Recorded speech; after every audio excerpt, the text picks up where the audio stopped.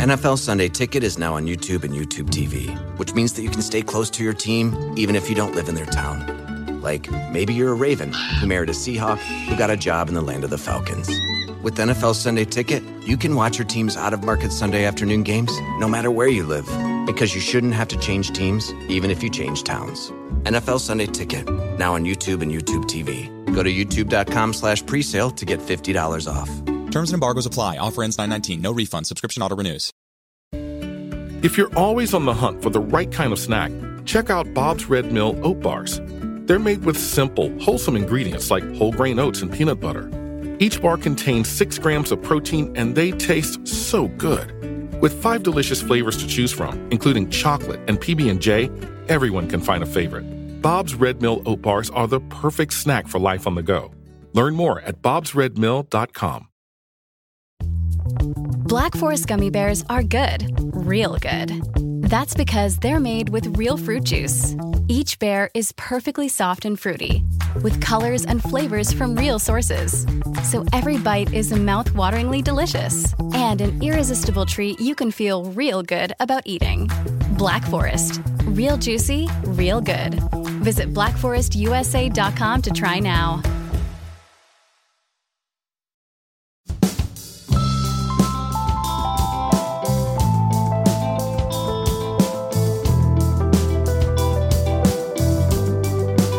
Welcome to Red Inca. In 2017, I watched my guest win a World Cup at the age of 24 with her lyrical run-up and slow left-arm orthodox. 2 years later, she was out of a job. Alex Hartley, ex-England cricketer, current Manchester Originals cricketer.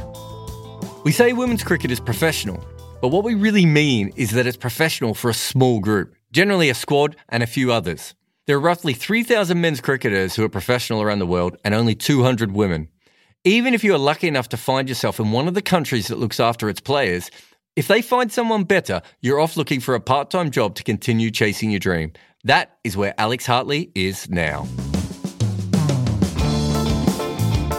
I want to go back to the start. You started playing senior cricket when you were 14, is that right? Yes, that's when I made my Lancashire women's debut.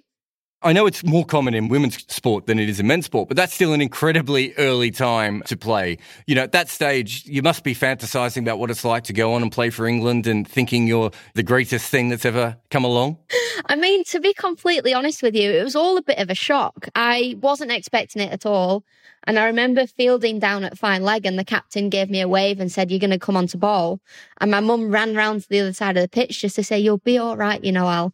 And I was like, "Oh, okay, no problem." Like, it all just came a little bit quickly. And I think it's probably best because when you're so young and you don't really know what's going on, there's nothing to really, think about. It makes sense. I suppose at that stage, you're just a kid having a go. Were you thinking back then, I mean, your dream was to play for England, I would assume. Yeah, but back then on the radar, it was never really a thing. I didn't think I could play professional cricket for England. I never really watched cricket myself. It wasn't until later on, when I was probably 15 or 16, that I started watching cricket. It was always that I just played it and loved it and didn't even know that England women was a thing. So at that stage, you had no idea that there was a potential for you to end up working in cricket. What age do you start to get to when you think, oh, there might be an actual job in this at one stage?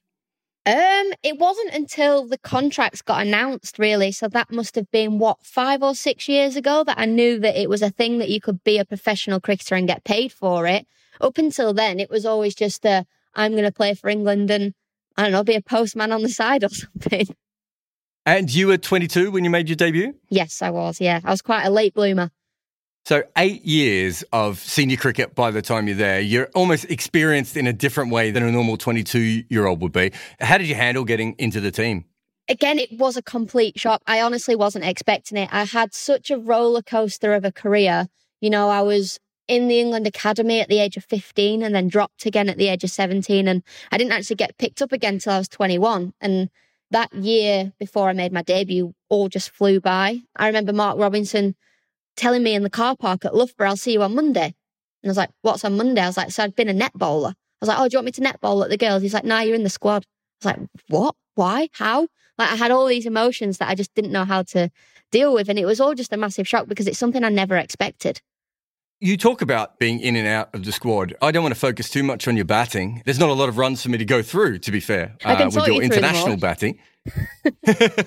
But to be fair, you are probably one of the world's greatest ever number 11s. You don't get the credit, I think, that you deserve for that. But you sort of arrived at English cricket right at the time where they were looking for all-rounders and it was all about that sort of stuff. Was there a lot of extra pressure on you because of that? I wouldn't necessarily say extra pressure because I always had that knack that my left arm spin was good enough. When I was at the top of my game, I was probably one of the, or if not the best left arm spinner in the world until Sophie Ecclestone came along.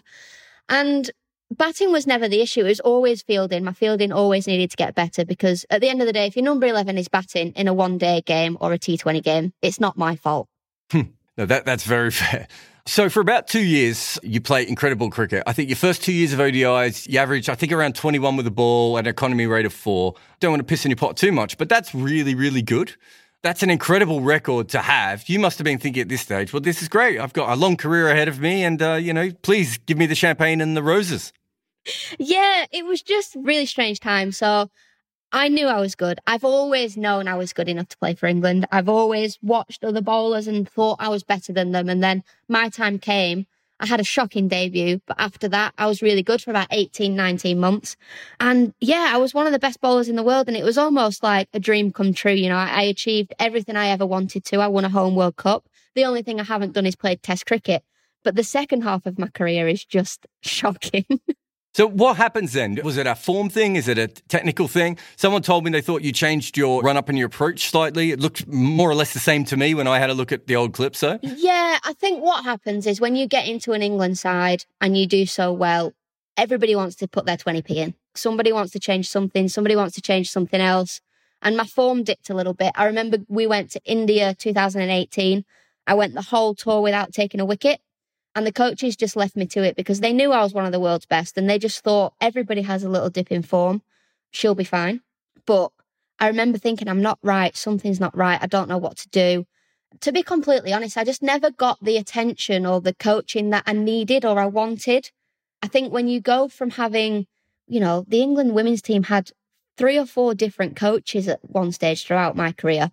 And when you don't click with them personally or you don't not necessarily trust them, it's really hard to get your form back. And the coach I wanted to work with, I wasn't necessarily allowed to, so I never really got the form back that I had in 2017. At that point, you talk about winning a World Cup. I think it was an interview in The Cricketer where you talked about the fact that you don't like people bringing up that you've won a World Cup. Have you sort of moved on from that a bit now? No, you know what? Every time it gets mentioned, so I do quite a bit of commentary at the minute, and every time they're like, England World Cup winner Alex Hartley, it just sounds weird to me. Obviously I'm extremely proud, but at the same time, it's almost embarrassing because I've won a World Cup and within 2 years of that World Cup, I'm not in the squad anymore and I'm not a paid professional cricketer anymore. Let's talk about you being a professional. We talked about the contracts about 5 or 6 years ago. When are you first made aware that you're going to be a professional cricketer? I'm made aware 2016. We've just got back from the West Indies. We have a week before we fly out to Sri Lanka. And I find out in that week that I have a 1-year contract. How does that change things? Your dream and your hobby overnight turns into your job, which is real strange because I've always played cricket for the love of cricket and because I like the challenge. And then overnight, there's just this added pressure that you're getting paid to do what you want, which is obviously amazing, but then you have to perform and you have to work hard. And the aspects of life that I've always enjoyed, the going out, seeing my friends, they almost become non-existent overnight. I remember in 2016 when you guys lost in the World T20, Mark Robinson went really hard on fitness at that stage. That was almost the first sign of you guys used to be amateurs, it's fine, and you played really hard, you tried really hard. Now you have to go out and become professional athletes for the first time. Yeah, and I remember watching that tour and I remember watching the girls out in India and thinking, he's right, we're not fit enough. But then I've never been into fitness. I go out running now to stay skinny so I can eat my Easter egg on the weekend. And that's just how I am, I do things for myself. And once somebody said to me, you're a professional cricketer, you have to go to the gym 4 times a week, you have to run 4 times a week, it was a massive shock to the system. Moving forward, obviously, you're probably still in, let's say, the best 25 cricketers in the country, or probably higher than that, but you've lost the contract. What happens in women's sport that doesn't happen in men's sport is if you're just outside the elite package of players, you just sort of disappear, don't you? And you go straight back into amateur days, which must be a bit of a shock.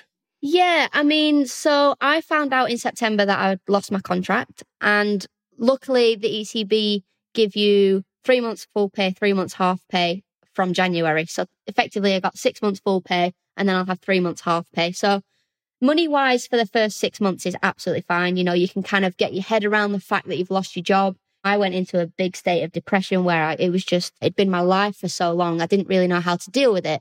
But then now there's the sudden realization that I'm earning no money. And in a way, I'm kind of one of the lucky ones because we've got these regional contracts that are coming in.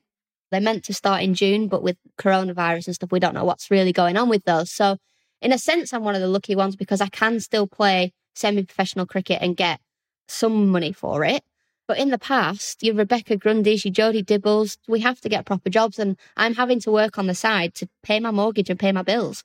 So you will need another job on top of your domestic contract? Yeah, 100%. So without going into figures, I'm going to have to work part-time. Luckily for me, I really enjoy the commentary side of things, and this window's opened up for me to commentate on the 100 and the women's games and stuff like that. But if I didn't have that opportunity, I'd have to get a normal 9-to-5 job.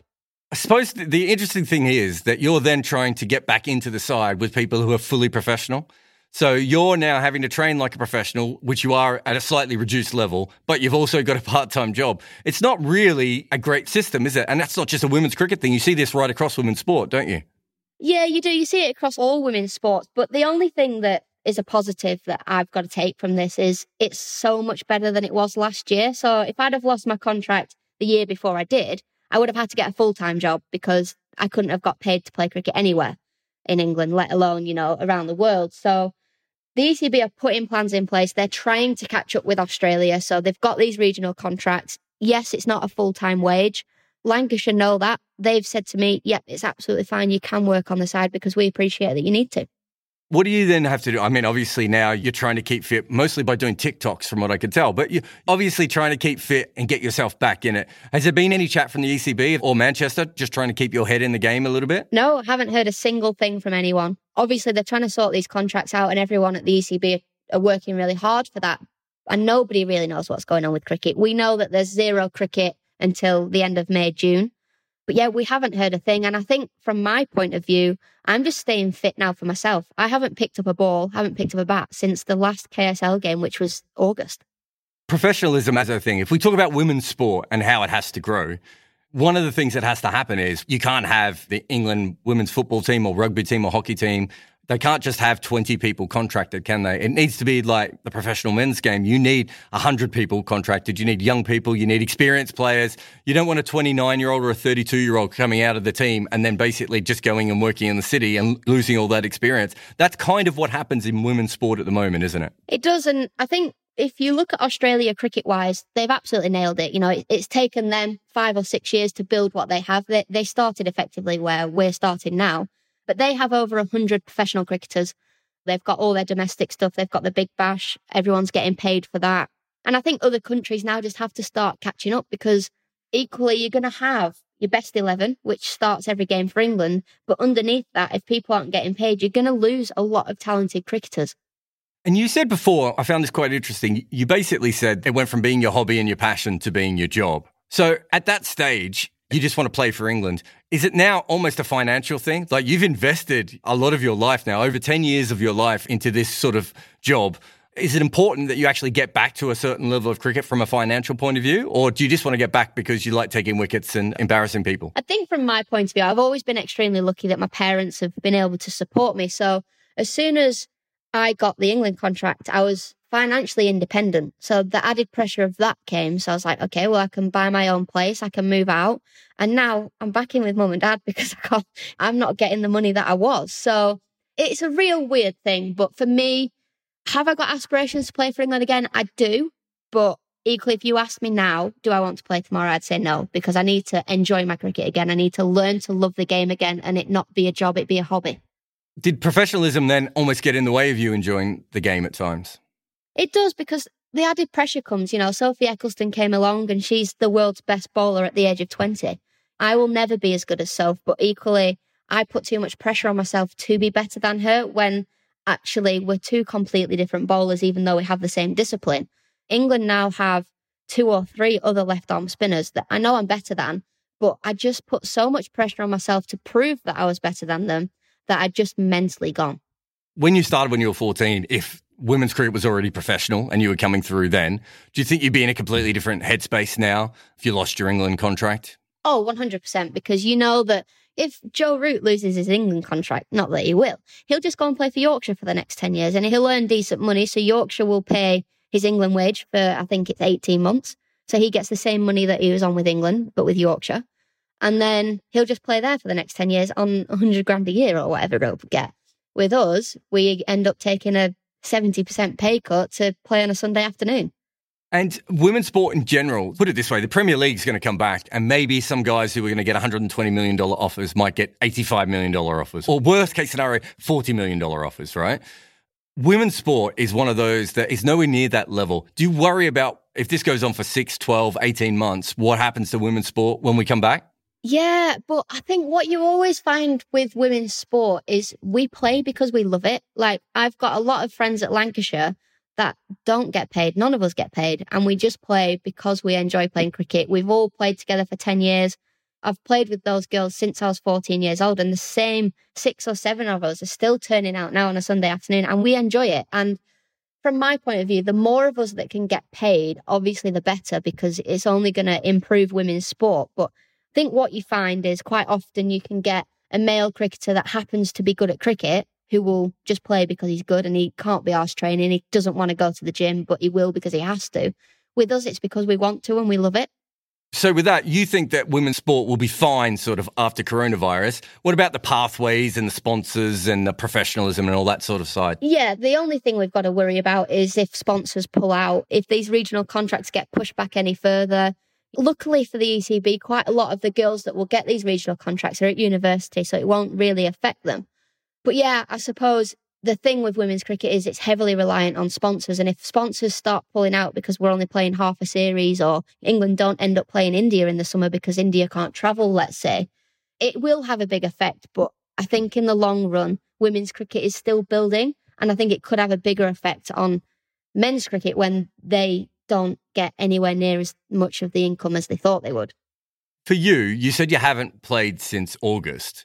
There must be an itch inside you. You know, you've played so much cricket over the last 12 or so years. There must be a real itch at this point just to get back out there. Yeah, you know what? In January, I went travelling. They say, you know, lose your job, go and do something you've always wanted to do. So I went travelling and I thought, oh, you know what? I could never play cricket again. And I went to commentate on the T20 World Cup out in Australia. And gosh, I wish I was playing. I was sat up there in the commentary box going, oh, I wish I was there. I really miss the dressing room environment. I miss the cricket. And now I've got home, I've really missed training and I just can't wait to go and just train. And it's really weird because I've never had that before. And you talked about the depression. How much of that is just normal everyday life and how much of that was going into a bit of a funk because you lost your job, which is also a fairly normal part of life, I suppose, now? All of it was because I lost my job. You know, I've never suffered with mental health issues before. And overnight, my dreams got crushed. You know, I went from being a professional cricketer to being unemployed, basically, and having to think about my future. And I got no support. It's almost like the ECB went, right, you've lost your job and, you know, life carries on. Professional cricket carries on without you, whether you're there or not. So it was really hard to get my head around. And luckily I had, you know, Kate Cross, who's an absolute star, and my parents. And it took my mum taking me out for a drink for me to have a mental breakdown on her, for her to realise, my daughter's not okay. Is some of that a pride thing? You see people when they lose their job, sometimes they just suddenly get to a point where it's just, especially when it's a sporting job like this, where you would have gone around saying, I'm an England cricketer, and then suddenly England cricketer saying, well, you're not an England cricketer anymore. Yeah, it's a massive hit to the pride. And I think I was pretending I was okay because I didn't want people to think, well, it's a game of cricket, like, you'll be okay. And I was like, yeah, I will be okay. I'm fine. When actually, like, my whole life had flipped upside down. I had no purpose. The only reason I would get up on a Monday was to go to the gym and then drive down to Loughborough to train all week. And then at the weekends, you know, I'd go to the gym because that's what I had to do. I'd go and see my friends. And Monday to Friday, I just wasn't getting out of bed because I had nothing to get out of bed for. And how did you eventually get past that? Mark Robinson, the ex-England head coach, was really helpful. He said to me, go and join a gym because it's the only thing that'll get you out of bed. Just, it helps me because he's in a similar situation. He lost his job as well. So he was probably 3 months ahead of me. So he said, go and join a gym. It'll really help. And that kind of gave me a little bit of purpose. So I was getting up in the morning to go to the gym. And then one afternoon, I'd been sat around from like 12 till 5 every day going, I can't deal with this anymore. I just booked to go traveling. So after Christmas, I just went. And what about the podcast? So if I remember correctly, you started about, 5-6 months ago with the podcast? Yeah, we did. I think Crossy thought we need to get Alex a little bit more purpose in life. So we had one or two people, I don't know whether they were joking or whether they weren't, saying, why don't you two start a podcast? And she just said, shall we do it? And we thought, is anyone going to listen?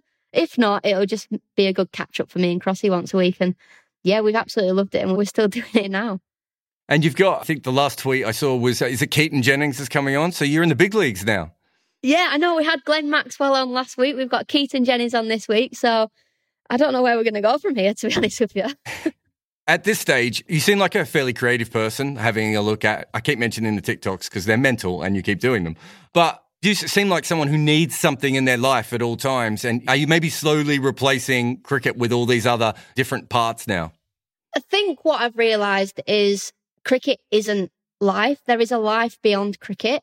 And for so long, cricket was my life. Cricket was the purpose, was the only reason I got out of bed. You know, cricket was my purpose.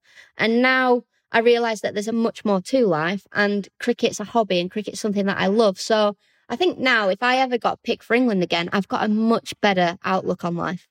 I mean, you see that a lot, especially with after the first time players are dropped. It's like, because you guys, I know you know how to lose, but you don't know how to be dropped or to be shelved. And then you have to go off and you discover a normal life and then you're actually more ready to come back.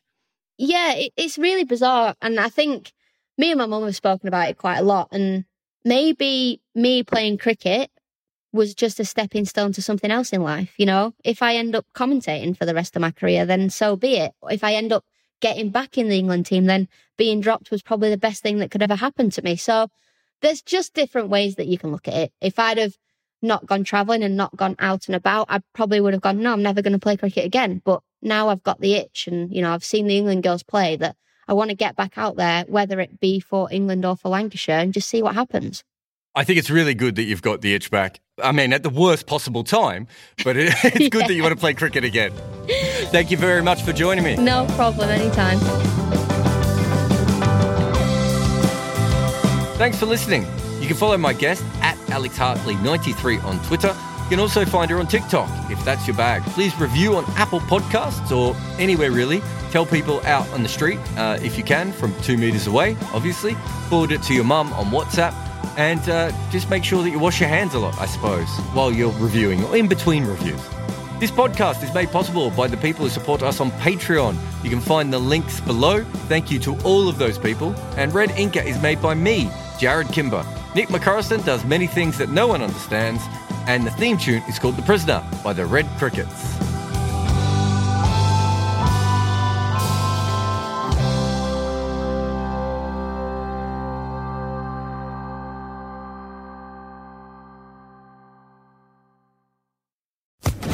Social Podcast Network.